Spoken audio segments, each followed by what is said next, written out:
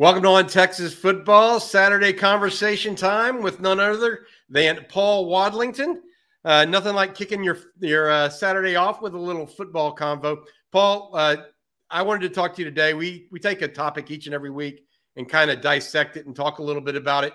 Today, I want to talk about Steve Sarkisian and what he said on Friday and talk about how he felt like his practices so far this year have been more physical than they were a year ago. And he told us why. And my big question to you is that a good sign or a bad sign? He's saying he's having more periods of practice that are contact. That may say, well, you're going to have to worry about injury more. But that's not always the case. Let's just get into that conversation. Welcome in Paul Wadlington of Inside Texas. Absolutely. Glad to be here. I always look forward to these Saturday chats. Yeah, I heard, thankfully, Bobby sent me that clip of Sark talking about it. I think it's unequivocally good news. And what he cited, and I think what you mentioned to me, was that he cited talent, increased talent. And he meant it across the board, not just the starters. And that was the reason he felt more comfortable having good against good and more physicality in practice. Now, I understand the natural concern that a lot of fans are having right now, particularly this time of the year, because we're building up the hype. And then you're going to have this period where we start to think of like, well, how could it not go well, right? And of course, that's injury. It's a part of the game. And secondly, if you don't have contact and you coat your team in bubble wrap for fear of injury, you are going to have a rude awakening in September, particularly in one place in particular, Bobby, in Tuscaloosa, Alabama. The only way to get ready for contact in football is contact. And I think the coaches are going to be judicious with it, but I think they also understand that there is a price and a cost to more contact, and you've got to weigh that injury risk with creating a physical, tough football team. Speaking with Paul Wadlington of Inside Texas. Paul, the other piece that was interesting to me, he said they're actually having more live periods. And I used to tape practice of Texas football back in the day for the team back when I was in school, right?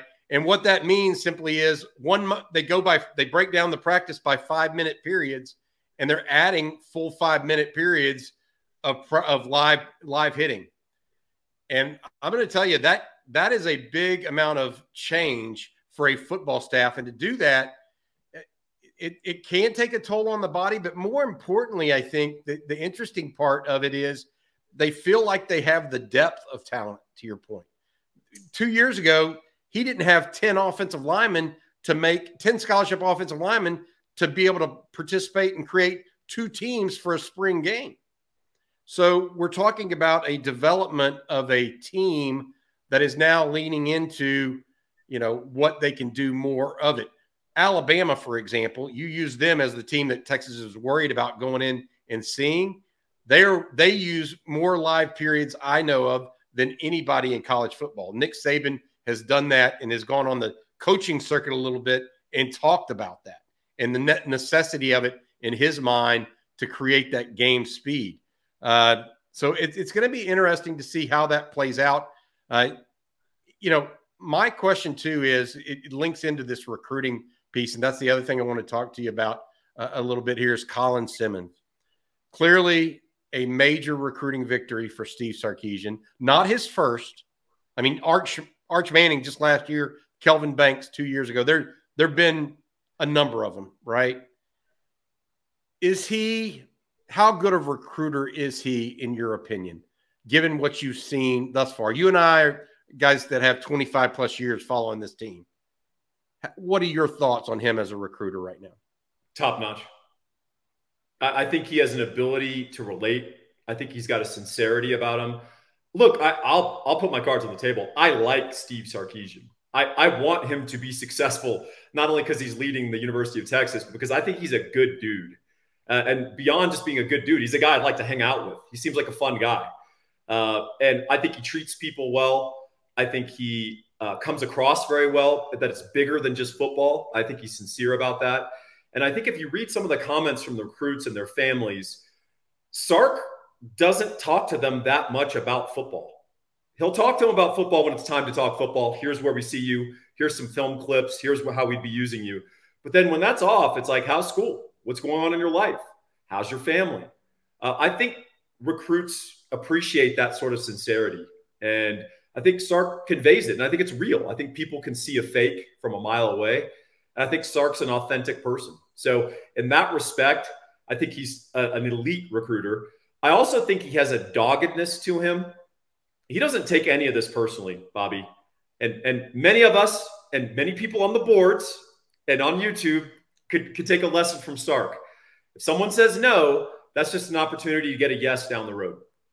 I just don't think that he is going to get off the trail of a recruit that he really values, irrespective of whether that recruit is not communicating or has a commitment or is silented somewhere, all that stuff. I just think they go after their guys and they're dogged in their pursuit. And I don't think they take any of this personal. And I think that's why he might be comfortable having a narrower scope of prospects than some of us might feel comfortable with, because he's going to approach it with a certain doggedness. It's not a shotgun spray. It's a sniper rifle. Yeah, that's a very interesting. Speaking with Paul Wadlington of Inside Texas.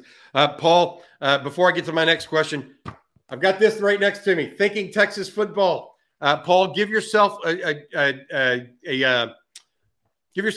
read here on why people should order this 177-page magazine of nothing but Texas football for your preseason reading. Well, my shameless self-promotion will continue probably for another 3 weeks until it's football season, Bobby. Thank you for the opportunity. Yeah, so this is the 11th annual 2023 Longhorn Football Prospectus, Thinking Texas Football. It is the most comprehensive preview of the Texas Longhorns and all of our opponents that you will read. I have a lot of respect for some of the national publications out there, Phil Steele in particular. With all due respect to Phil, I know more about Texas. I know more about their opponents because of the amount of time I've spent on it. And you're going to learn, more importantly, a lot more about them. If you want to be the smartest guy or gal in the room, buy it. If you don't, that's cool.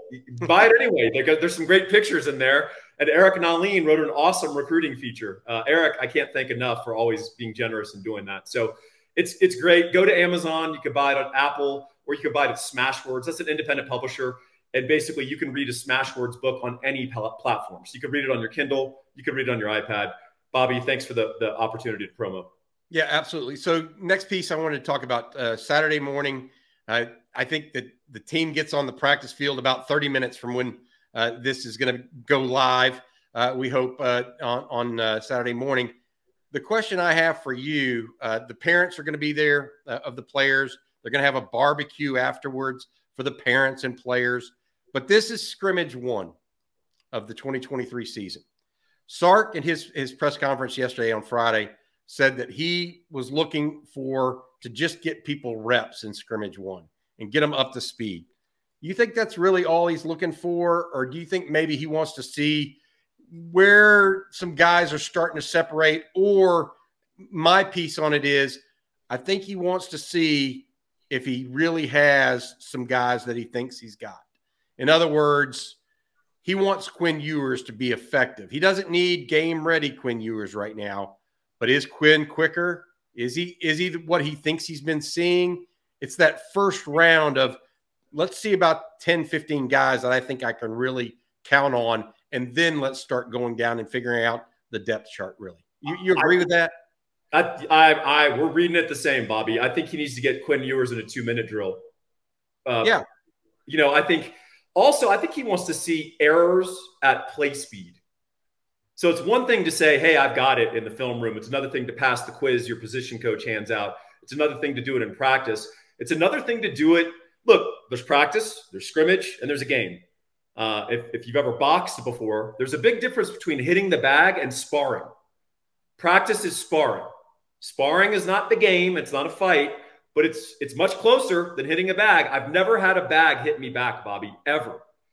I've had all sorts of plans that I can unveil on a bag, and then a human being has different ideas about what they're going to accept. And I think a scrimmage works that way. So I think he wants to see mental errors under game conditions or under game speed. And then also, to your point, he's looking to see who's a guy. They think they know who's a guy. Let's see who's a guy. And there's some guys that don't always practice great or consistently, and they'll flash in a more ramped up situation. That's not as common. we all like to imagine we're a game guy, like, well, when it's on, I'll be ready. No, you won't. You'll fall to the level of your practice, right? But some guys, there's the James Browns of the world, Bobby. They do exist. You know, he's humming the ball into the Gatorade cooler in practice, and then in the game, he gets in, and you're like, who is this guy? So I think Sark's looking for that. And then also, there's really going to be two big scrimmages, correct? We're going to have this one and then another one in 2 weeks. No, another one a week from now. Sorry, another one next week. That scrimmage will cement what he is perceiving in this scrimmage. That's my opinion. Hey, did you catch when he was talking about the physicality and depth? He said, hey, right now we're in a situation where we've got some threes athletically who are superior to our ones. However, they don't have the knowledge base and the experience. That caught my ear in a big way, Bobby, because I don't think Steve Sarkisian was going to say that in 2021 or even last year. Derek Williams. My goodness gracious. I mean, Sadir Mitchell. What's that? Sadir Mitchell on one snap, one play. I think that guy can wreak mayhem. It's play number 4 in a row that you got some problems. Right, exactly. Those are all good points. Paul, speaking with Paul Wadlington of InsideTexas.com. Paul, you mentioned in this scrimmage, let's go give people some data on it. 50 to 60 live plays, according to Sark. Then also he's going to work on situational. So you mentioned the 2-minute drill with Quinn Ewers. Perfect example. Red zone. Perfect example for both sides of the ball. This is going to be a good stuff. We hope to have more on that later this afternoon for not only on Inside Texas on our message boards and in our content article, but probably something here on YouTube as well. Paul, you and I also talked about a last topic here for us is Iowa State. You and I have talked about that being a possible trap game for Texas this season. And the reason why is pretty simple. Texas has not played real well at Jack Trice Stadium the last several times they've been up there and have lost. Last 2 years ago, it was a defeat that caused Bo Davis to go on his famous tirade now. So what is the latest? I know you're up to date on everything going on up there in this gambling brouhaha. Give folks a sense of that and your take on all of it. Yeah, there's different levels of traps, Bobby. There's a tiger pit where you spend hours putting spikes on the bottom and you put leaves and sticks and you disguise it and you put $100 bill in the middle and you wait for some poor soul to come along and pick it up. And then there's a shoebox propped up by a stick with a string attached to it. And you're hoping that's going to fool somebody. Unfortunately, Iowa State's gone from the tiger pit to the shoebox. They've had 4 more starters who have been implicated in the gambling scandal. That's going to it's going to get rid of Hunter Deckers, their starting quarterback. And they are Jake Remsburg, starting right tackle. Iowa State does not have a great deal of depth at tackle. Their starters were solid. No more. He's going to be gone. Jarrell Brock, who was going to be their starting running back. His injury last year, a lot of people thought was part of the reason they struggled a little bit to run. It was deeper than that, but Brock is a good player. The drop-off from Brock to Cartavius Norton is pretty substantial.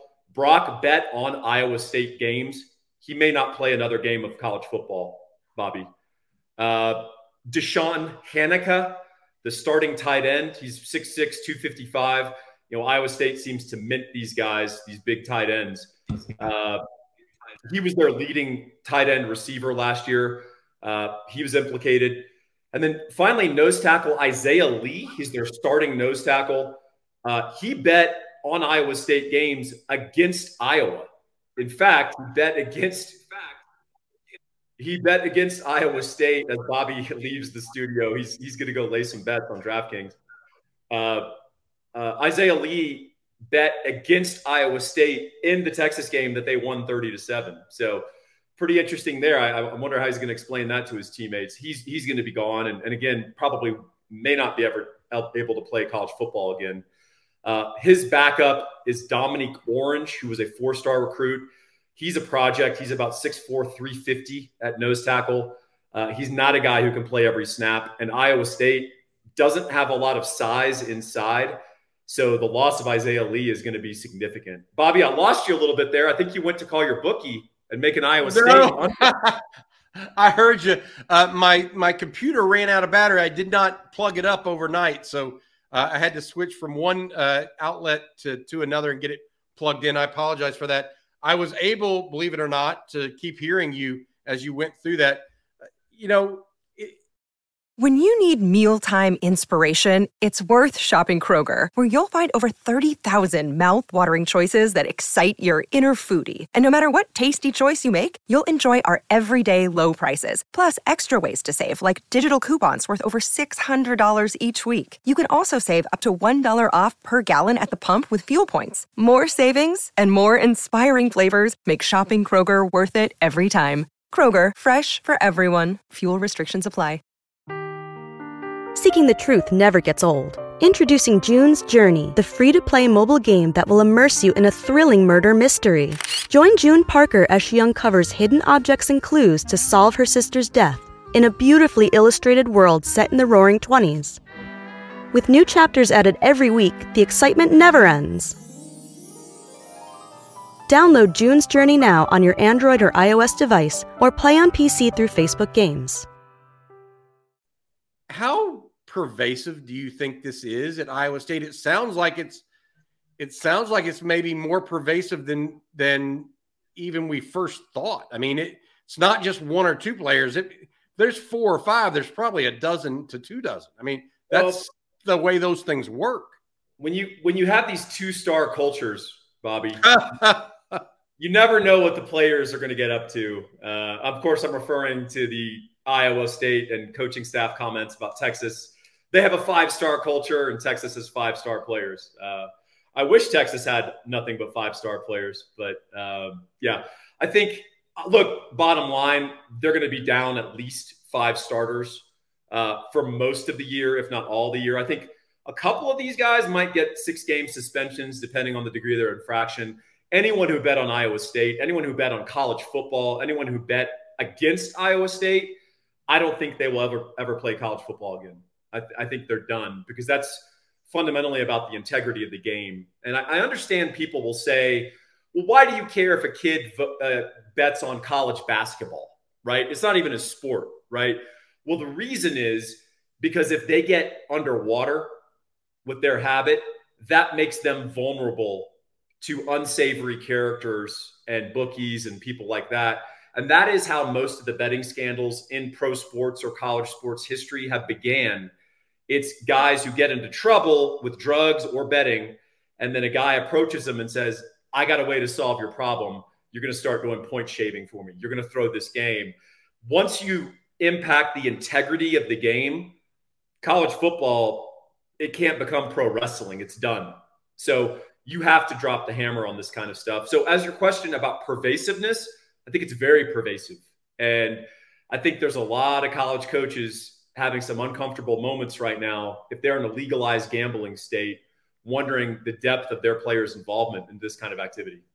Yeah, crazy stuff. Hey, Paul, each and every episode of the Saturday Conversation is brought to you by Gabe Winslow. Give Gabe a shout out if you don't mind.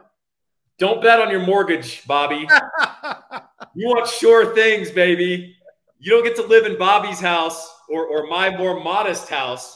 If you're making bets with your finances, you need to do the sure thing. You need to get it done, and you need to call Gabe Winslow. You can reach him at 832-557-1095. Gabe is really good at what he does. Over 20 years in the industry in all aspects, including mortgages. He's also been on the title side. He's also got a law degree. He understands this at a level and a degree that puts other mortgage guys to shame. Give him a call. You'll find out very quickly why that's the case. All right, Paul, thank you for that. Any last thoughts on your end? Any questions you have for me on Colin Simmons? Anything else? I do have a question for you. Look, I tuned into the event, the circus, the whatever you want to call it, and it was really interesting. I thought that there was, beyond the fact that there's NIL and there's all these other balance things, things to balance out. I sensed some genuine enthusiasm and delight from his family, particularly his mom. What was your vibe there, sort of absorbing that and watching it through Jerry and all that? I was really I was really, we don't often do things like that unless we know where a player is going. Yeah. I mean, not too often. I mean, sometimes we do. We're forced to. We were forced to with Colin Simmons. And so from my vantage point, it was a little bit of a risk because you're sitting here saying, am I getting Texas fans' hopes up unnecessarily, right?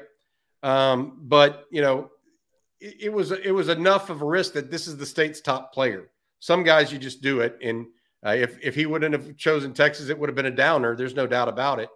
But my take on it was, you know, he came on the show the second time after he had announced and all this other stuff. And he was ready to go, man. He was hyped up about his decision.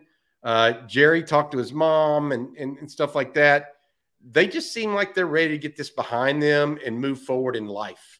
You know, he's made his decision. And for me, that speaks more than just about anything else, because look, it's a hard decision about where you want to go to school. It just is, especially when you're Colin Simmons, you know? So, and what I mean by that is he could have chosen anywhere, right? Literally anywhere. And so I felt like it was just a positive thing. I'm trying to think back of a defensive player. The biggest defensive name recruit Texas has landed prior to him was probably Malik Jefferson. And then Corey Redding before that. That was a big and that's where that's what I was going to go to. This one reminded me more of Corey Redding. And the reason I think that is because I think Steve Sarkisian already has the offensive players, right? Mac had done a good job keeping Ricky, got Chris Sims, had some other guys getting going on the offensive end. Charlie Strong didn't have that. You never got the sense that Charlie got them all or got every position ready. This is maybe the last piece. I mean, Corey Redding was the state's top player, unquestioned. Malik Jefferson wasn't necessarily the unquestioned state's top player, right? So from that vantage point, I kind of lean back more on that. And that's happened, 20-something years ago now. So it's been a while, but a big win for Texas in the recruiting ranks and for Steve Sarkisian and the team in general. Can I ask you one more about Colin? Yeah. And I think this is more of I wish Jerry was here and Justin were here as well, because it's sort of an aggregate probably question. But look, you watch the tape. It's just like, this ain't hard, right? Yeah. I mean, it's not just, look, if it's just a superior athlete running around high school offensive lineman, that doesn't excite me. I've seen that before. It's the multitude of ways that he attacks some players who are going to play college football, right? These are not scrubs. Duncanville doesn't play 2A football, right? I'm curious. I guess the physical part checks out to me, and the skill part and on the effort and all the things that you like. Do you think he's a maximizer? Do you think he's a guy that's going to come on a mission to the University of Texas? Or do you think he might be a guy that could get a little distracted by the wreaths and the victory laurels? The glitz and glamour? Yep. I don't know is the answer to that. I don't know him well enough to be able to answer that. And you really can't sometimes even answer that until they get there. I will say this. You mentioned him going up against good competition. Highly productive players tend to be maximizers. 33.5 tackles for loss is a highly productive player. 22 tackles, 22 sacks, highly productive player. Furthermore, the other piece of it is, you mentioned it not just being against guys, his sacks. 2 of those in his highlight film right off the bat are against a guy that signed with TCU that's a year older than him. So let's be clear. I mean, you're right. He's not just doing it against guys. Duncanville has had some guys turn out too. And I think that Reggie Samples, the head coach there, he's not a college coach. So I'm not trying to say that he's solely just getting them ready for college, but it's kind of a no-nonsense program, because guess what? If Colin Simmons is as good as he was, if he weren't doing the things Reggie Samples wanted, he'd send him home, because he does have enough talent to go out and potentially win a state championship without him. And so I think that Reggie Samples historically has done a good job in that way. And so creating realistic expectations and realistic work ethic. And Coach Samples isn't perfect, but not every player from Duncanville is going to be that way. But that's my genuine take on it. I feel like it's a strong program, and it'll be up to Colin whether he comes with his head, ready to go. I would say to you that I know Justin and Jerry would probably think that he is. Jerry, in particular, I've had this conversation with, and he thinks he's got the right stuff up there. He also thinks he's got a strong family background. That's part of it for him, I think. And particularly his brother, younger brother, and his mom. The younger brother keeps him grounded a little bit, as does mom. So we'll see. That's a great question, because ultimately you can have as many 5 stars as you want. They don't go to work. They don't go to practice. They're just 5 stars that don't end up being 5 stars. And I think part of that is the culture that Steve Sarkisian's breathing life into right now too. He's bringing some guys in that want to work. Well, to tie it all back together at the beginning of our conversation, that physicality, those extra periods, that extra hitting, the competition, it'll reveal who wants to come to work pretty quickly. Yeah, I agree. And I go back to when I heard that, I literally thought back to Jimmy Johnson at Miami. Because that was the first person, like I was just getting into this business really when Jimmy Johnson I think he was ending his years at Miami. Dennis Erickson had taken over. So I can't remember what it was, but I heard Jimmy Johnson at a coaching conference. I think he was already gone by that time from Miami.